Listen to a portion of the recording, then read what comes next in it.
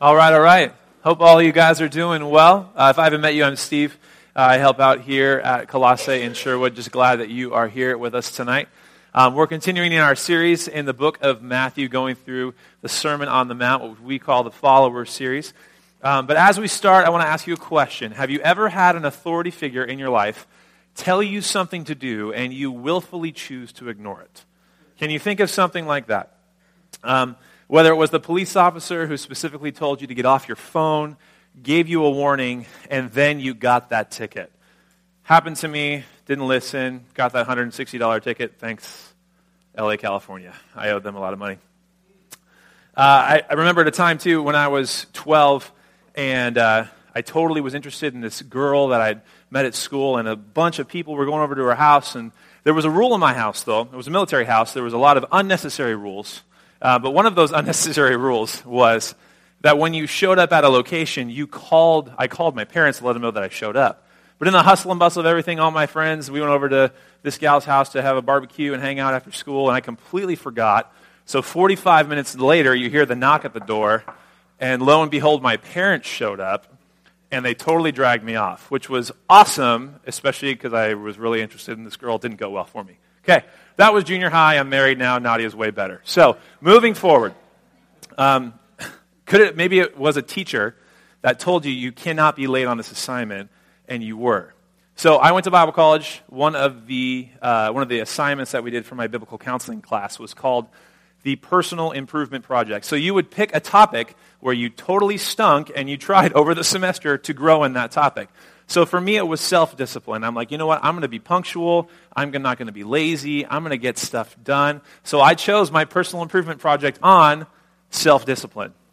So when I turned it in 2 weeks late, I almost failed the class. My professor literally said, I should fail you for this.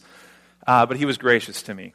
But yet, you laugh because you've been there, right? There have been times in your life where you ignored an authority, and there were consequences that came. Tonight, I want to take a look at a text, and I want us to hear this text from the mouth of Jesus. As Christians, Jesus is our authority, and yet, do you ever feel that authority struggle in your life, where you desire to be in authority, but not underneath authority? And yet, as God's people, we live as people who are underneath authority. So how do we exist in that tension? Tonight, we're talking about one of those topics that most marital fights come from. We're talking about a topic that probably keeps people up at night more than they would like to admit. We're talking about a topic tonight that really causes a lot of pain in a lot of people's lives. And that topic is money.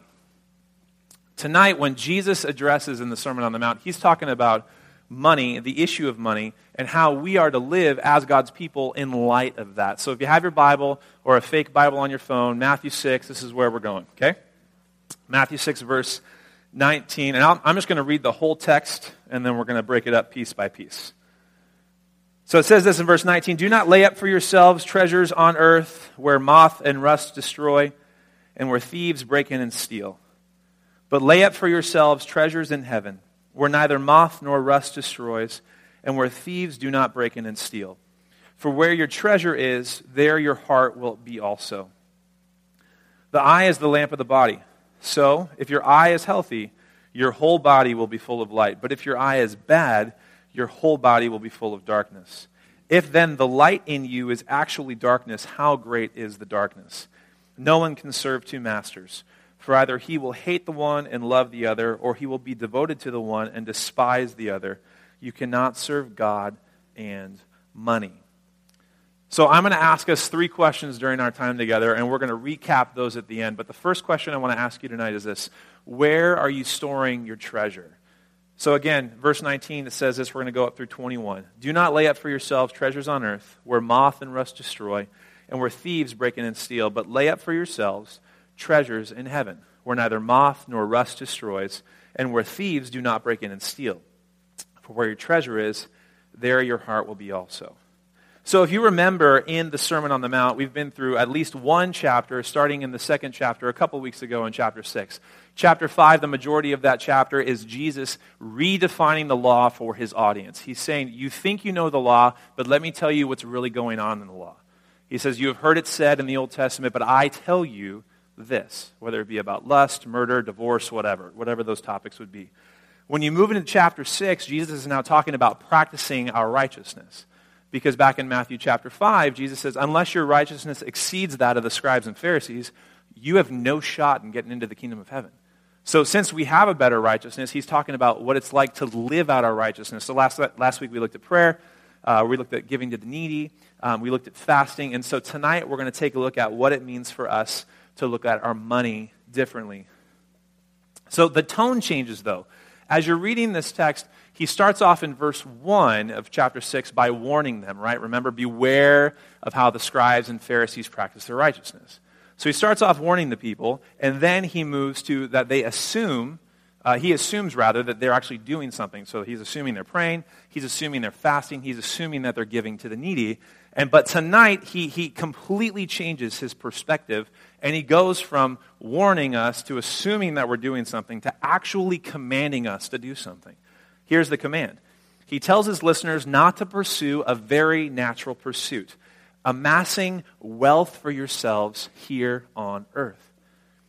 So when it says, do not lay up for yourselves treasures on earth, the word lay up really in the Greek is to amass or to reserve or to store up. And treasure literally meant a deposit. So it's translated all throughout the New Testament in a number of different ways.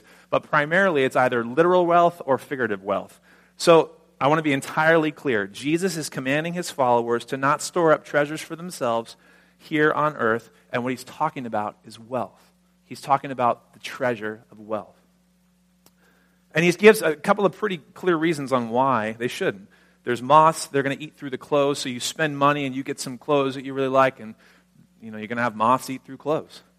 There's rust. If you buy something that's metal, it's going to get tarnished in the rain. They didn't have amazing roofs that covered their back patio. They had huts back in those days. So there was no back patio, so whatever you left outside when it got rained on had rust on it. And then human nature is the same whether it was in the first century or today. Somebody's going to break into your hut and steal something. So don't store up for those things there. But throughout this series, the cool part about the graphic with the follower series, whether you see it on the bottom there, is that oftentimes we as Christians think we're living right side up, but Jesus tells us we're living upside down. And this may be one of those topics tonight that as you hear this, that God wants to shift your perspective. That God wants to remind you that, hey, you think you may be living right side up on this, but be careful, you may be living upside down. So, okay, if we were to stop there, many of us would take this and go, okay, I just got to sell everything. Jesus says I can't have money. Money's horrible. I want to be entirely clear. There's nothing wrong with money.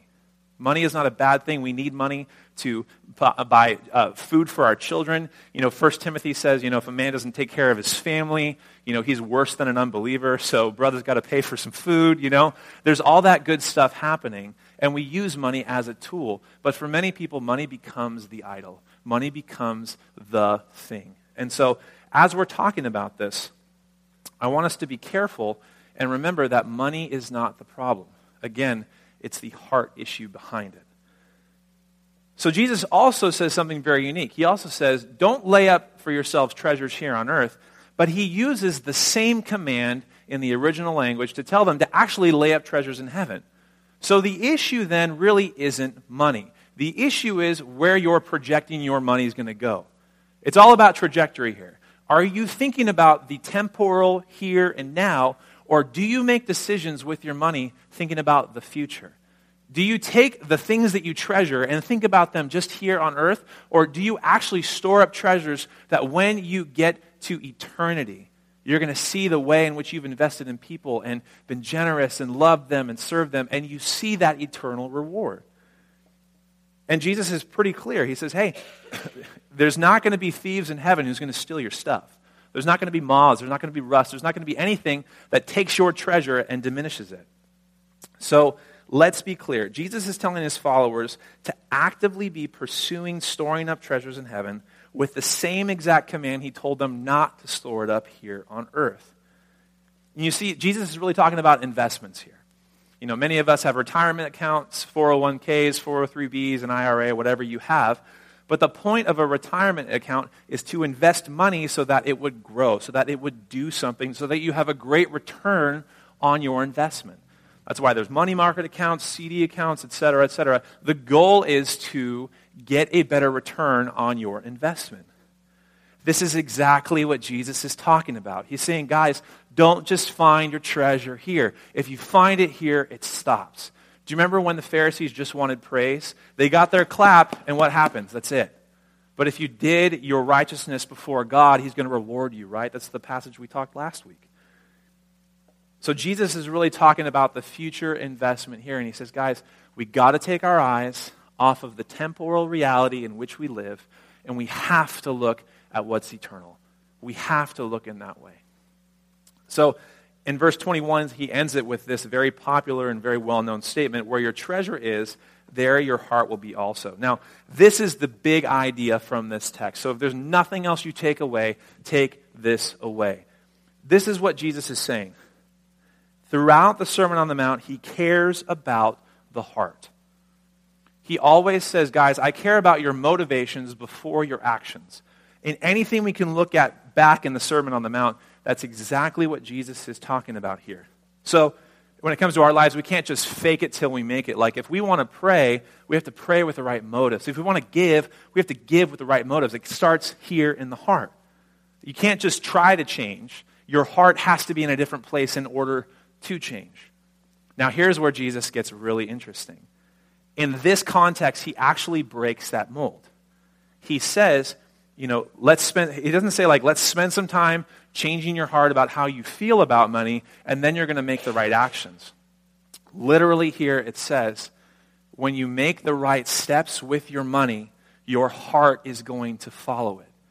It's the only time that I've found in Scripture where Jesus talks about the action first before the heart motivations. And maybe that's because Jesus knows how much money has our hearts.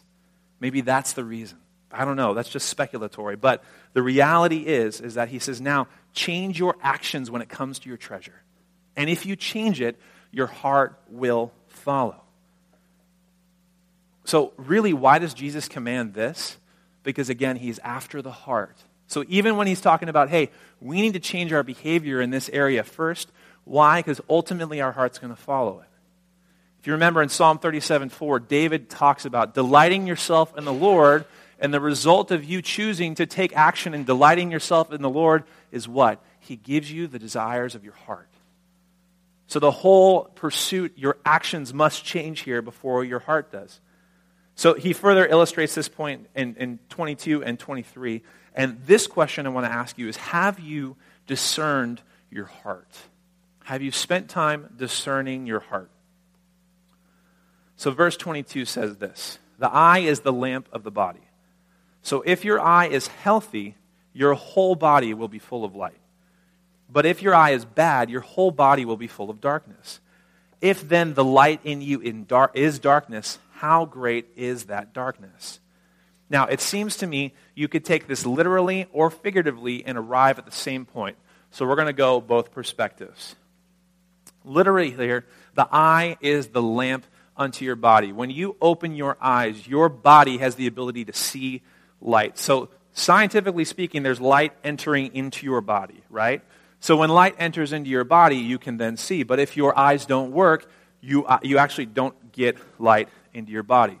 When your eyes are shut, if you're blind, there's nothing coming into your body from a light perspective. And so we can look at it that way. So figuratively, the eye could be the focal point of your body. Whatever you focus on is going to fill your life. So if you focus on something that is light, oftentimes the Apostle John talks about light and darkness, good and bad. So it's a literary form of talking about good and evil, light and darkness. So the same thing here if we take it figuratively. If you choose to focus on something that's light, your whole body is going to be full of light. If you choose to focus on something that's dark, your whole body is going to be full of dark. Regardless of whether you take it literally, though, or figuratively, you end in the same spot. If the light in you is darkness, how great is that darkness? So what Jesus is really trying to do here is call out our own self-deception. We spoke about this last week, right?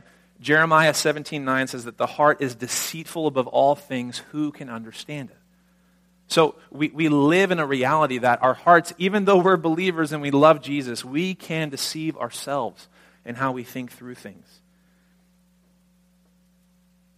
So Jesus says this can be true about even how we think about our treasure. We may be thinking that our heart is in the right spot. So we may think that we're full of light, but if we're actually full of darkness, how great is that darkness that we actually believe might be light? So when Jesus asks the question, he's saying, hey guys, he wants to reveal the reality of their own deceitful hearts, and he continues in verse 24. This is where he puts the nail on the head. No one can serve two masters, for he either will hate the one and love the other, or he will be devoted to the one and despise the other. You cannot serve both God and money. So after all of this, he sums it up there. He says, hey guys, you can't serve God and money at the same time. It's impossible. So in this first century context, the master-slave relationship was very common. So for the original listener who would have been hearing this from the mouth of Jesus, they would have understood the master-slave relationship.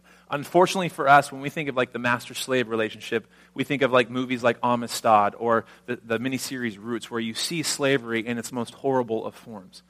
So when we look at this text, we need to see master and slave not in the horrendous that it happened in our American history, but the way that it was in ancient Israel. And that is more like a boss and an employee relationship. Because unlike slaves in our American history, slaves back then were given rights. So really, you were like a worker to a boss. So when we think master-slave, that's what we need to think of. So we can think of it this way too. My other job is I work at Starbucks, okay? How many of you have been a part of the Green Apron Army? Anybody?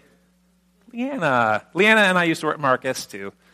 And none of you, I'm really surprised because everybody at some point in time works at Starbucks. Okay, let's illustrate it this way, okay? Yesterday, Nadia and I, for the first time, went to a rival, not that we don't go to other coffee shops, because we love coffee regardless of who makes it, but we visited Dutch Brothers for the first time yesterday. Did not change my life, just an FYI. It was all right. I had one of those Irish cream things. It was enough. But imagine if I was both a Starbucks employee and a Dutch Brothers employee at the same time. It wouldn't work. My boss would be asking me to go to the coffee shop early in the morning when my other boss has already scheduled me to be there in the morning. The stuff that's served there is monumentously different. You walk into Starbucks, there's 9,000 options. You go to Dutch Brothers, you have a menu the size of an 8.5 by 11 paper, you get 5 options. You go to Starbucks, there's a pastry case full of food, and at Dutch Brothers you get muffins. That's all you get. You get muffins. I checked the menu this morning, so just to make sure I was accurate on this. Starbucks is all about drip coffee and brewed coffee, and Dutch Brothers has nothing to do with that. It's all espresso-based drinks. So if we were, I know it's a silly example, but things are conflicting. I couldn't be a worker of Starbucks and Dutch Brothers at the same time because they're in conflict with one another. Now, in the ancient world, there's also, scholars who have said that when you were a slave, there's times where a slave was partially owned and partially free. So if you're the master over that slave, you're like, are you working for me now or are you not? I don't know. There's confusion that's happening. There's conflict that's there. So what Jesus is trying to say, hey guys, you cannot serve one and not the other. It's either God or money. It can't be both. So Jesus is revealing the reality of the listeners' hearts and wanting to bring them to a place of being honest about where they're at when it comes to understanding money in light of the kingdom of God. So that's the text. That's what Jesus says. I know you didn't come to church thinking we're talking about money, but hey, it's game time. We're talking about money tonight. I want to ask us similar questions. So those same 3 questions we talked about in the text, I want to talk about it from our perspective, where we're at in our lives here in Sherwood, Wilsonville, Tualatin, Newburgh, wherever you're from, and how we then live out our righteousness when it comes to this issue. So first, that first question, what is your treasure? Are you living eternally minded with the things that you've been given, or are you living in a temporal way? I want to remind you that Jesus isn't against having money. He is purposely for how you use it. That's what he's after. So our hearts can't be misguided. We have to answer this question, but are we honest enough as God's people to be honest enough about where we are when it comes to our money? For many of us, we know the answer, but oftentimes we're not honest enough to be truthful in how we work through this. John MacArthur said in one of his commentaries that where we spend our money is truly a good barometer of where our spiritual priorities lie. And if we were set in our current cultures, our heart, like we learned, our heart's going to follow our actions. And that's what I think is so crazy about this one context, because everywhere else Jesus is talking about, it's your heart, it's your heart, it's your heart. And now he's like, change your actions, change your actions, change your actions. David Platt, he's a pastor down in Alabama, I believe it is. He was on an interview show when he was talking about this very issue of money. And the other pastor was deemed more of like the prosperity gospel pastor, and he was deemed as more of the poverty gospel pastor, which is just horrible, horrible stereotypes. But he said that the reality is he wants to live in life in such a way where he can be generous with everything that he has. Because oftentimes we have things, but we don't know how often things have our hearts. And that's a crazy reality that I think many of us in America work through. Martin Luther, back in the 15th century, said it this way: there's 3 conversions to a man: the mind, the heart, and the purse. That's the 3rd conversion. To where in a lot of ways what he saw is that there were people who were living like Christians in their minds and in their hearts, but when it came to what mattered most for them, that was the final conversion that had to happen. For some of us, maybe our hearts need to be reoriented about the reality that what we think is actually ours isn't. James chapter 1 says that everything comes down from the Father of lights, and everything is a gift from him. So our money, our treasures, whatever we have, it's a gift from God. And it's a gift from God to be used. You hear this all the time when it comes to our children, right? Our children aren't ours. We've been called to disciple them and tell them about Jesus. It's the same thing when it comes to our money. It's not ours. God has gifted it to us for us to use for his good pleasure. So the question stands, what are you treasuring? If it's eternity, then you'll be one of us who see money as a tool to advance God's kingdom rather than seeing it as security for our own selves and our emotional stability. What are those treasures in heaven? That's an honest question when we come to a text like this. If Jesus says store up treasures in heaven, what are those? The honest answer is that it's something eternal. It's not something physical. It's something eternal. And yet when we open up our Bibles to 1 Timothy 6, if you want to go there, jump there. 1 Timothy 6 would also be on the screen. But in 17 through 19, the Apostle Paul says kind of what we're supposed to do in order to receive treasures in heaven.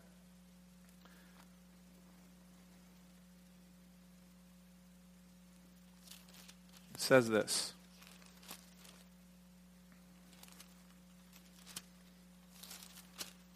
There it is. As for the rich in the present age, charge them not to be haughty, nor to set their hopes on the uncertainty of riches, but on God, who richly provides us with everything to enjoy. They are to do good, to be rich in good works, to be generous and ready to share. Why? Thus storing up treasure for themselves as a good foundation for the future, so that they may take hold of that which is truly life. What's crazy about this is that many of us can forfeit what we think is truly life by choosing to not be generous with God's things. And that's the reality that we have to take a look. Okay, so think of it like buyer's remorse, right? I don't want any of us to have like eternal buyer's remorse where we spend our time just wishing and kicking ourselves that we would have spent our money differently and done things differently. So when Nadia and I bought our Mazda, I was the one who was a little bit more aloof. So I walked in and I'm like, hey, we're going to buy a car today. And Nadia's like, that's probably not the first thing you should say walking into a car dealership. So we talk to this guy, we find this Mazda that we really, really, really like, and looks like a great deal. And so we purchase it, we get it. And when the salesman hands me the keys, I literally remember this. This was the worst moment. And it only got worse. So this is the beginning of the snowball. Watch this thing grow. He handed me the keys and he said, don't forget to fill it up with 91 gas. And I'm all, okay, what else didn't you tell me, buddy? Because I should have asked that question, like what type of gas does it use or whatever. But literally, this car has been a lemon for Nadia and I. I have done so much work on it. I've replaced 2 batteries, a front headlight. The shocks weren't working properly. The driver's window broke. The passenger window broke. The driver's side door handle broke off not once, but twice. The electrical on the driver's side seat wasn't working, so Nadia's about 5'5", so she would use that to actually get up and see. So she's got great leg strength now to kind of push herself up and see while she drives. I mean, I purchased an extra insurance policy that would cover up to 100,000 miles of what they called manufacturer malfunctions. So I'm like, this is great in the clear. Not one of those things was considered manufacturer malfunctions. It was horrible.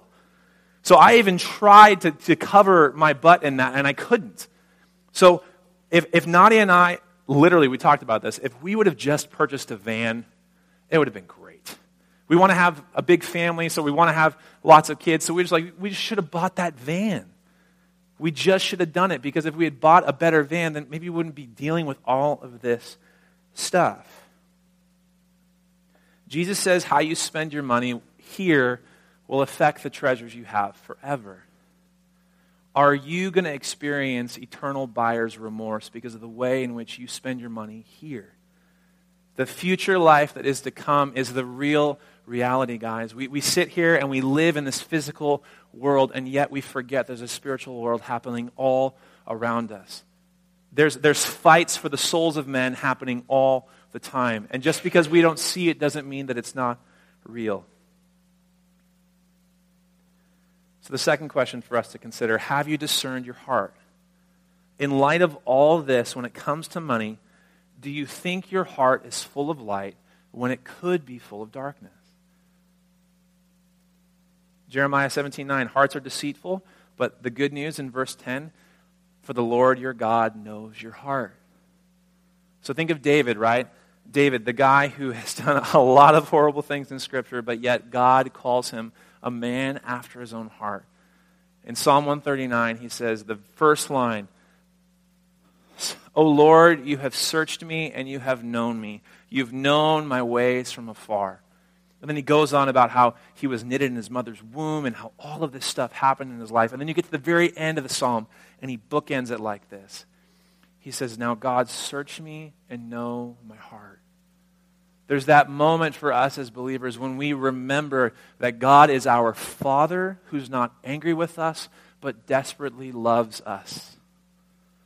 So when it comes to this issue, do not be motivated by guilt. Guilt does nothing but help you in the moment feel better about yourself. Conviction causes you to actually change. Think of 1 Corinthians 7, right? When the Apostle Paul is saying, worldly sorrow is good for one thing, but godly grief will actually lead you to repentance, to lead you to good change. So what's the Holy Spirit doing in your heart?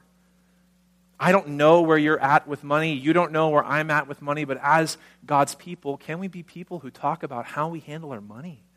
It's so taboo in this culture for us to talk about what we make or how we use it. It's strange. You know why? Because I think oftentimes we idolize it. And we don't want to share the reality of how we're spending. But a part of being God's people is being the checks and balances system, right? Where we get to look at each other and say, hey, am I growing in this area? Can you help me grow in this area? That's the desire of God's heart, is to make us more like Him. So maybe your week this week is asking God that question. God, am I deceiving myself here? Am I thinking I'm in one spot when you actually know I'm not? Would you reveal that to me? You know what the beauty of the Father is that He will, because He desperately loves you. And He desperately wants you to change in accordance with the power of the Spirit in your life. And finally, here's that third question for us. Who is your master? This is what I find crazy. In the American context, when we read the Bible, we so much of the time read our own context into the Scriptures, right? In our world, we live in a free world. But remember what Jesus says. He says, you're a slave in this text. You're not free, guys. You're free to serve God or you're free to serve money, but your freedom is actually for slavery's purpose. because God has bought us as his people. So the question really becomes not who's our master, but who are we enslaved to?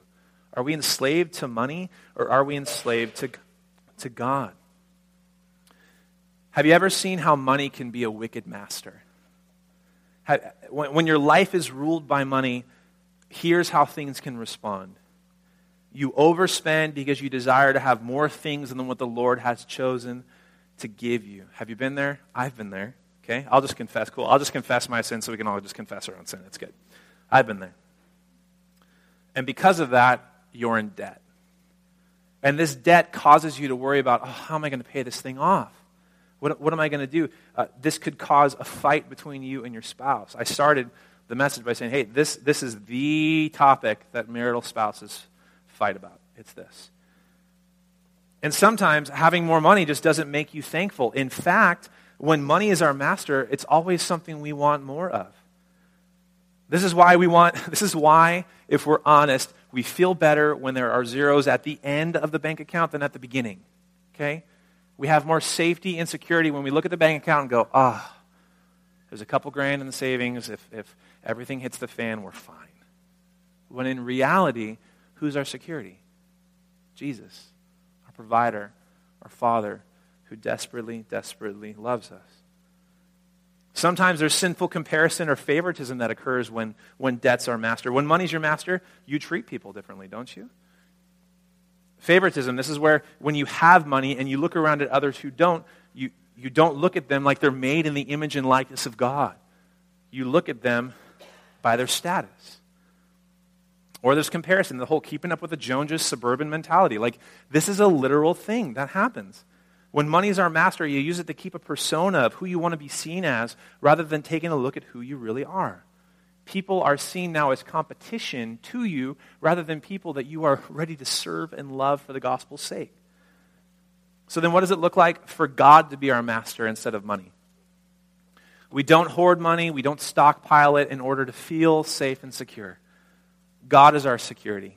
We can freely give to those who are in need because we have a Father who freely gives to us, right? That is the gospel. Whatever God has done to us and we do to others, it is a demonstration of the gospel of Jesus. We don't look at money like it's ours, like I said earlier, but we look at it like it's His. We don't look at money and we think, gosh, what am I going to use this for? We look at money and think, God, how am I going to further your kingdom? You know who really sucks at that? This guy, right here. Like when I get $80, I don't go like, oh, this is great. How am I going to use this for God? So just so you know, we're all in the same boat, okay? I'm just swimming forward. Y'all are swimming behind me. It's fine. We're all in the same boat. And what that does is like we don't recognize that it's God's anyway. It's like I actually think it's mine. And that's where I forget about the investment that's ahead of me, but I think about my own investment right now. And see, this is what I think about so much for our context. We have an opportunity to demonstrate to the rich what it looks like to not be mastered by money. We live in an affluent area.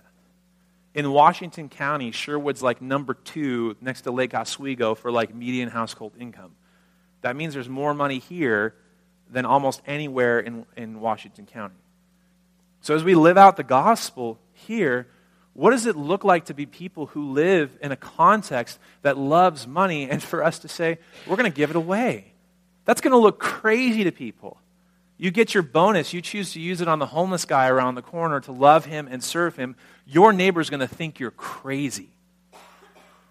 But then there's that open door to talk about Jesus. There's that open door to say something about who He is. We can show a city that money doesn't have to have its grip on us, that it's so much better to be enslaved by God than to be enslaved by money. And so in light of all those 3 questions, may we always remember that first and foremost that we are disciple makers. Each one of us has been given the Spirit of God for ministry. I'm not the one who does ministry. Biblically speaking, Bucky, me, some of the elders are here to help you do ministry. So you have a responsibility before God to be a disciple maker, to talk about Jesus, to invite people into God's community, to share with them the good news of Jesus Christ through your words and through your actions. And if we get to do that by using monetary means to show people who actually worship money that they don't have to, can you believe what the Spirit of God would do in this place for His glory at this time? So we ourselves, though, if we're going to call people to that, have to look at our own hearts. And that's the beauty of the Scriptures, right? It's like a surgery session where the Holy Spirit opens it up and just says, hey guys, there's stuff I want to work on. If you leave this cancer in your body, it's going to kill you. And this is what God's after tonight, is our hearts. So as we close, we're going to sing. Here's what I want you leaving with tonight. We have to change our perspective first before our hearts can change in this area. It feels so contradictory, but I challenge you to do it this week. What are some ways this week that you can change the actions of how you handle your treasure in order to allow your heart to catch up? So that when your heart catches up, you're totally in, you're totally ready, and you're totally willing to be like Jesus, who was generous on our behalf, right? So let's pray together.